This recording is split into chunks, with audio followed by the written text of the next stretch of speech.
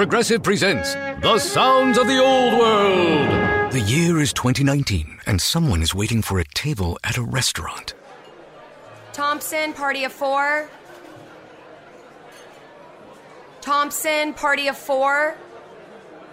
Thompson, party... Oh, there you are. This has been The Sounds of the Old World. Brought to you by Progressive, where drivers can still switch and save like it's 2019. Quote today at Progressive.com. Progressive Casualty Insurance Company and Affiliates.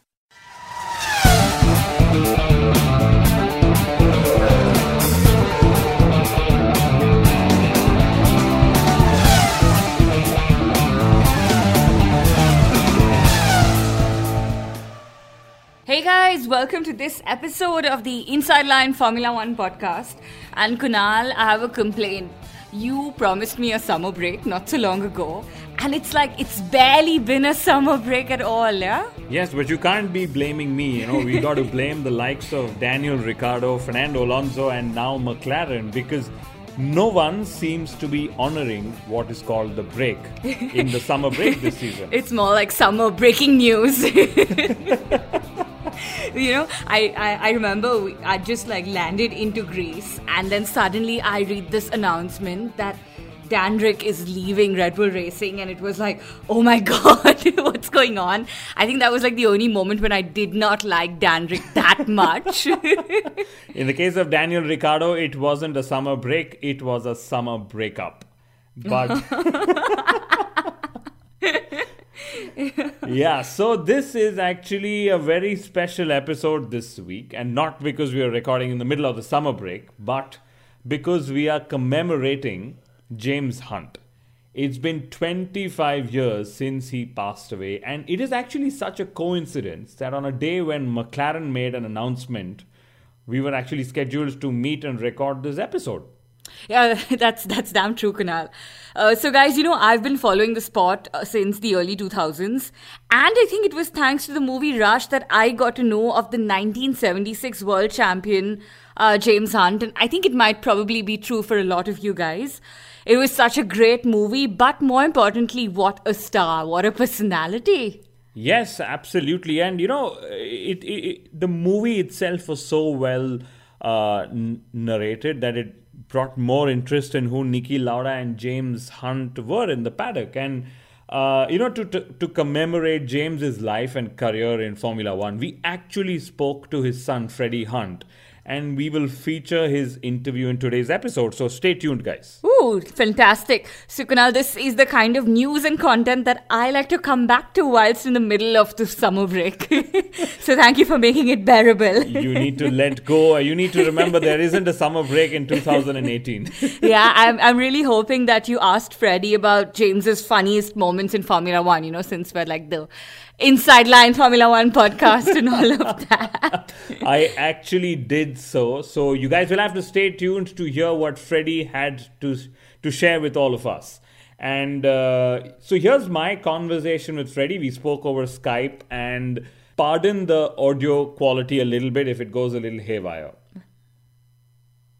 Okay, so I'm going to start with the section where we'll have you speak about your dad. And I was really interested in the movie Rush because I thought that it was so well shot, it was so well explained, and I think that movie made your dad more famous than he would have been in this generation. Okay, and the parallel that I would actually draw is how social media has been used as a tool by Lewis Hamilton to build his own brand image. So do you believe that Rush has actually helped make your dad more famous in the current generation? Absolutely, 100%. The best example of this was there's a friend of mine who's a teacher at school, and one of his pupils there, I think, was only 12 years old or 13 years old, and he's James Hunt fanatic, and that was because he saw the movie, and then since then he's looked up to see who James Hunt is, and he's become a crazy fan. And I don't think without the movie, then that would have never have happened. So, is what the movie has done is it's shown the younger generation, my generation, and even younger, that who he was, and as a result, he's got a much bigger fan base now that the younger guys would never have known about before. So it's done wonders to his profile for sure.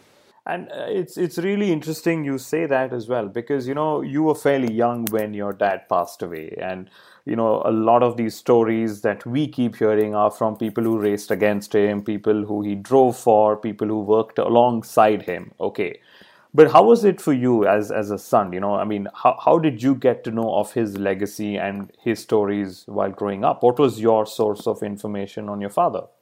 Well, the majority of it's has been learnt since I started racing.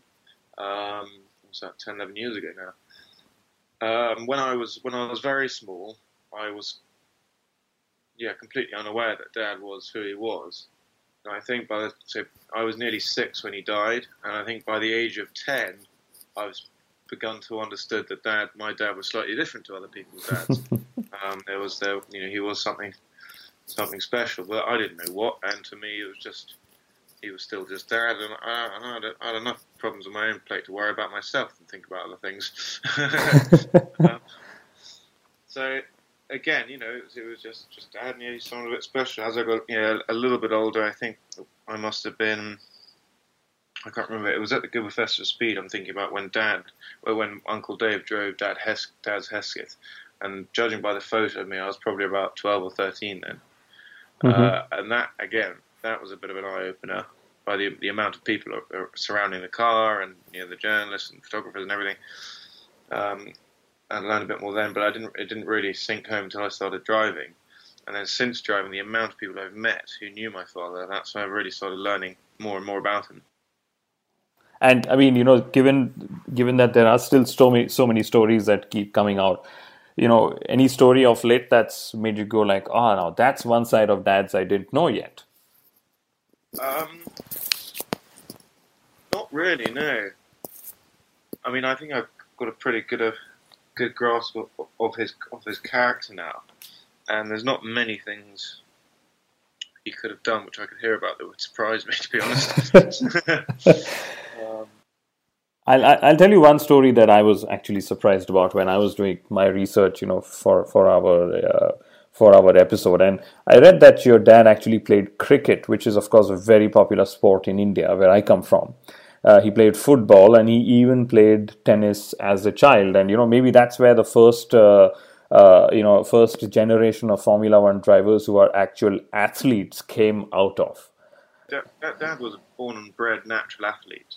But singular sports, so running, tennis, squash, etc. Yes, he played football, and he played rugby at school and stuff like that, and cricket. But his main ones were tennis and squash and running. And he was a very serious tennis player, and a very serious squash player, to a very high level. I mean, I think he played junior Wimbledon. He was just a naturally gifted athlete. And golf, when he retired from racing, he took up golf, and him being him, he had to be good at it. He couldn't just mosey around and get round in 30 and lose a few balls. He had to be a respectable player, despite his hideous swing. So he had that single-minded determination, but he wasn't much of a. I'm not going to say he wasn't a team player. Mm-hmm. That he was, sort of implying he's some sort of loner. He was just. The sports that he chose that he was best at were singular sports. Cricket is very much a team game, but it's also quite singular. When you're batting or you're bowling, it's only you involved. Absolutely.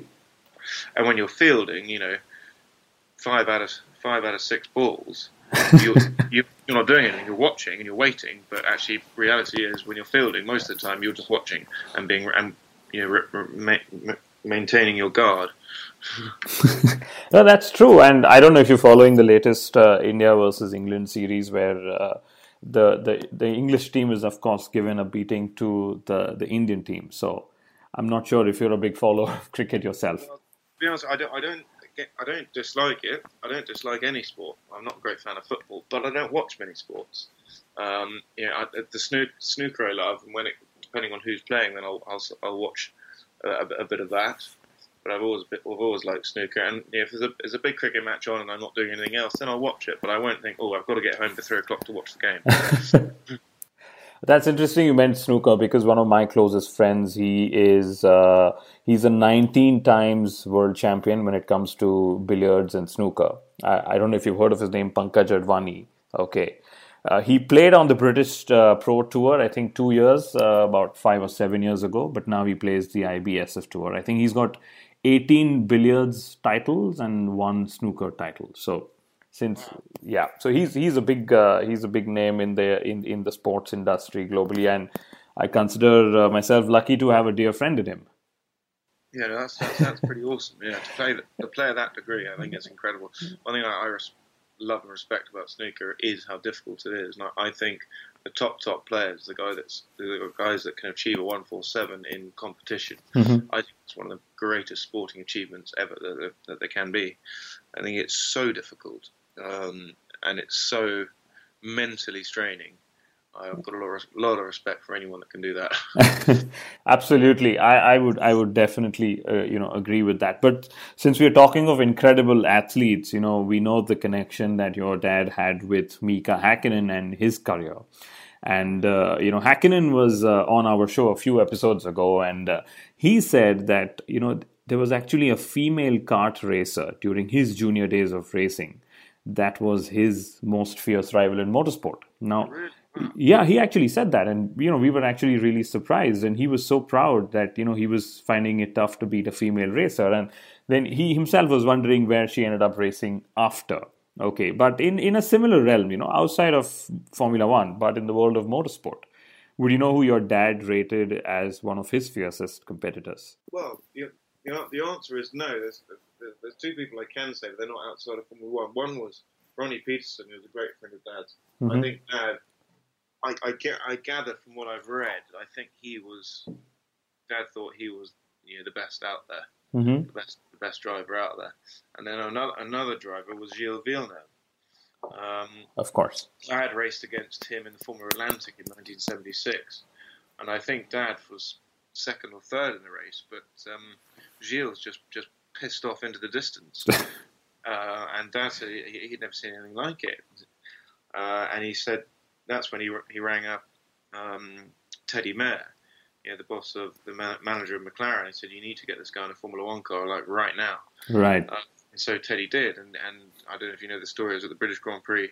I think now it's in '77, and he did a hell of a job. He actually came in because the water temperature was overheating, but then as he came in, it was just the gauge was wrong, so they sent him back out, and he came up behind the leaders. Dad was one of them, I think 3 or 4. He came out. He was a few laps down, but he was right behind the leaders, and he stuck with the leaders for the rest of the race. And his first ever Formula One, so he was an incredibly fast driver.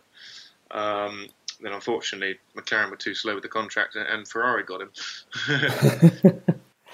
Yeah, that's always the story of Formula One these days, and how Max Verstappen and Red Bull Racing, caught him before anyone else could. Yeah. But it's so the Inside Line F1 podcast, like I've told you before, is we try and add humor to the sport and business of Formula One. So any funny story or incident about your dad that you've been told that you'd like to share with our listeners? Well, a great story I had. It's not a funny story, but I hear the odd, I hear stories all the time. But then the odd one really sticks out. I met someone the other day. It's a new neighbour of mine since I moved down to this part of the country. And years ago, I think where were they? They were. I think this was just after Dad had retired, and they were somewhere like the Channel Islands or something like that. Anyway, there was a car accident, not with Dad in it. This was the guy telling the story. It was his girlfriend at the time, or his ex-girlfriend, who's still a very good friend of his. Anyway, they were all drinking and they had a car accident, and she was in real bad shape, and she was about to lose her arm. They wanted to operate to take her arm off, and they were saying absolutely not. But the police wouldn't let them leave because they're so they've been drinking too much. So Dad thought, shit, what do I do? Dad called. I think it was the Formula One or the McLaren. I think it was the Formula One medic. We then flew a helicopter. They got a helicopter to come and rescue her from the hospital there, and she still has her arm now. They didn't amputate it, but the doctors there wanted to chop it off. And so, thanks to Dad, this lady managed to keep her arm. So I thought that was a wonderful story. Yes, that is. Thank you. Thanks for sharing that with us. And now I'd like to move on to your career as a professional racing car driver. And the most obvious one, which I'm sure you've been asked a million times, but will still hold a lot of credibility, is as a Hunt, was there ever an expectation that you or your brother Tom have to take up motorsport? Not from an early age. There was a T-shirt Tom wore when he was tiny, and it said "In training for the 2006 British Grand Prix." But that was long before Dad died. I mean, I was still a baby, so Tom would have been like 3 or maybe 4. Tom, my older brother. But then after Dad died, I mean, it was never mentioned. I knew nothing about cars. I grew up with horses. My mum was from a horse background, so I naturally grew up with horses and knew absolutely nothing about cars. My Uncle Dave, not often, but he would offer sometimes, guys, if you want to try karting, I'm here to help. I'd love to introduce you to it. But we never really, neither of us ever had the ambition or thought about it seriously. It wasn't until when I was older, when I was offered driving a racing car. And then because my polo career was going so badly, only because of lack of money. Then I actually thought, well, maybe this is a better solution as a career. And I enjoy driving. I still know nothing about cars, and frankly, I've never really been that interested in cars. I'm not a petrol head. I love driving them. A lot of people can talk for hours about this car and that car and stuff like that. That's not me at all. But driving the car, I can talk for hours about racing and about driving and different driving technique and stuff like that. But as soon as you start talking about a gearbox, I'm not interested. I know what you mean. It takes a slightly different breed to do that. But the first time I came across your name and your famous last name, and I don't know if I mentioned this to you in the emails we exchanged, was when you were racing in the MRF series, because that was a series that's pretty big back home in India, and you were of course racing against Matthias Lauda as well, if I remember right, and it was portrayed as how the two sons of very famous Formula One world champions are going head to head. And since then, from what I've seen, you moved to racing Porsche cars, and I wanted to understand, you've chosen an unconventional series to actually build your career. So any particular reason why you've taken this path? Yeah, because I realised that Formula One I'm never going to achieve it. I'm too old and too broke. Simple as that. It's just even if I had all the money behind me in the world, like tomorrow, if a billionaire came up and said, right, I want to get you to Formula One and I don't care how much it costs, still then I don't think it would happen, because I've missed out on that vital learning period when you're younger. Correct. And I think I missed that. However, in a GT car, because you're not looking for blistering purple pace every single lap, I still think I can achieve it. And Le Mans does interest me more than Formula One now. That's another reason I don't want to go to Formula One anymore. A, because I don't think I can do it, but B, because I don't really like what it's become. It's not racing anymore. I mean, they're not really allowed to race. It's silly, and you've got this ridiculous fuel consumption thing. Which, don't get me wrong, I like the principle of it, but it's not the place for it. Formula One is not the place for conserving fuel. It's a sprint race, not an endurance race. And if they're about the carbon footprint of it, all they've got to do is take out a few buses in London, and you've already reduced carbon emissions a lot more than lifting just before braking, going into coasting up to a corner. That's correct. So, I mean, what do you think then about Formula E? Do you think that something like Formula E would be of interest to you? Possibly, yes. But again, I'm not sure that those guys in racing Formula E, they're world class top drivers, and they've been hammering around racetracks all their lives since they're kids. And even for me, I'm not an untalented driver, but even with testing the whole time, it would take a long time to to reach their level of experience. You know, I mean, so many things that they do behind the wheel are doing without thinking completely, and that's what it takes years to build that up, and that's the disadvantage I have. Yeah, I mean, especially, you know, given how literally late teens or early adults is when people are breaking into Formula One. I totally get what you mean. As somebody who's, you know, who used to race himself, when you get into your 30s, your reflexes also tend to slightly go off the cliff. But you know, with such a famous last name, was it ever easy or difficult for you to find sponsors to, you know, help you with your racing career? Absolutely, it made it a lot easier. Well, let's be honest, the majority of my sponsors, the funding has come because of my surname. People wanted to give me a chance, and my first season, you know, I wouldn't have been able to do it with just my surname. You know, there had to be some speed there, and there is speed there. There was speed there at the beginning when I first started driving. I was quicker than quite a lot of drivers that had been driving for some time, and karting and everything, and I was very nearly as quick as some of the real top drivers in Formula Ford then. So that was in testing, so they could see, the team could see, and everyone could see that there is something that could be worked on here. Mm-hmm. Unfortunately, this is no secret anymore. But in those first few years, I had a very bad mental issue. I couldn't deliver under pressure. The pressure would get too much for me. The pressure I put on myself. Now this is where it's been the name has been a hindrance as much as a help. It's been a help to get me on the track. Mm-hmm. But once on the track, it's been a massive hindrance because I just wasn't used to having cameras pointing at me and people actually taking notice of me. You know, I operated up until then. I operated my whole life as, you know, completely under the radar, and suddenly when you're in the spotlight, everything changes. True, I can imagine, but. Aside from, you know, being a professional racing car driver, we've seen a few videos of you hosting social media, you know, videos with Mika Häkkinen, Bernie Ecclestone. You know, do you aspire to turn commentator or pursue some form of motorsport media in the future as well? I'm not going to say no, but it's not what I envisage. That's also an honest answer, which leads me to the next most interesting question, which will also need you to be honest, is who's been your favorite Formula One team and driver? And it doesn't have to be linked; it can be a different team and a different driver.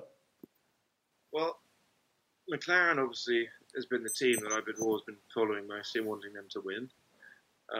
But I like the younger teams, the up-and-coming teams. Williams, because of its history, you know, I've been a fan of Williams.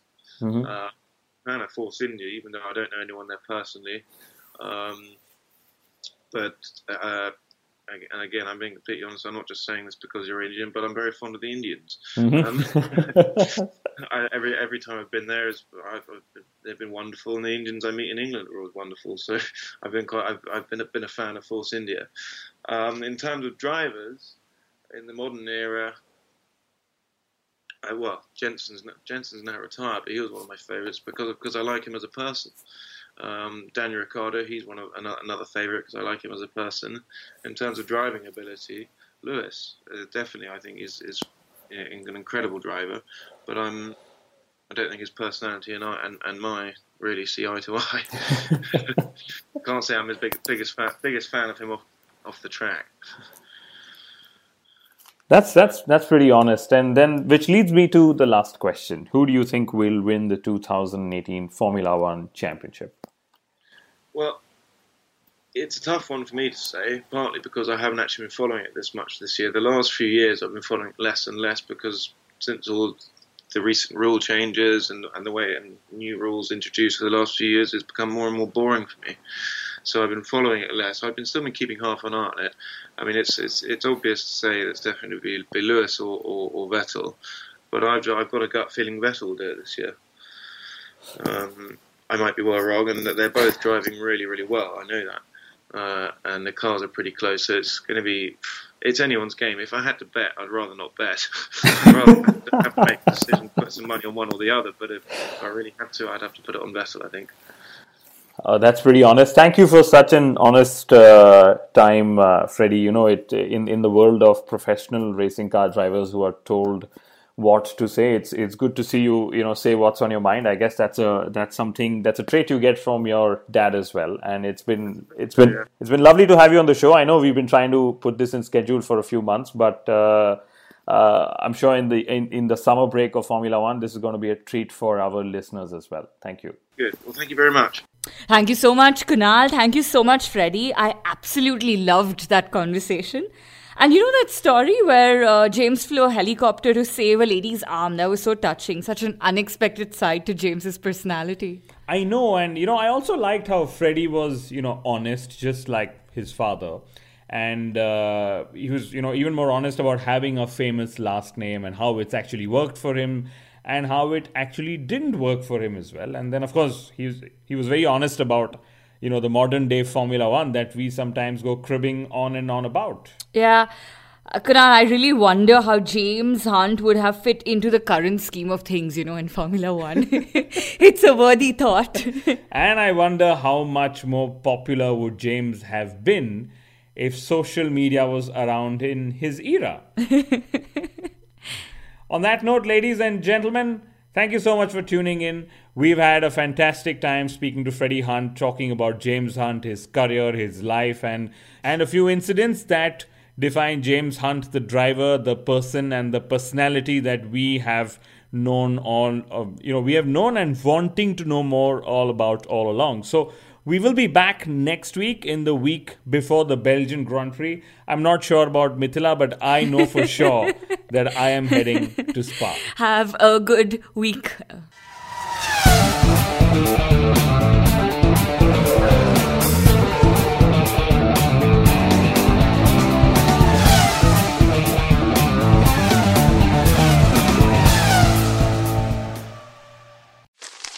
Me, but also you.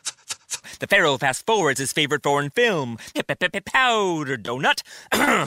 Okay, what's my line? The only line I see here on the script is get options based on your budget with the Name Your Price tool from Progressive. Oh man, that's a tongue twister, huh? I'm sorry, I'm gonna need a few more minutes. Bulbous Walrus, the Bulbous Walrus. The Name Your Price tool, only from Progressive. The owl ran afoul of the comatose coxswain. Progressive Casualty Insurance Company and affiliates. Price and coverage match limited by state law.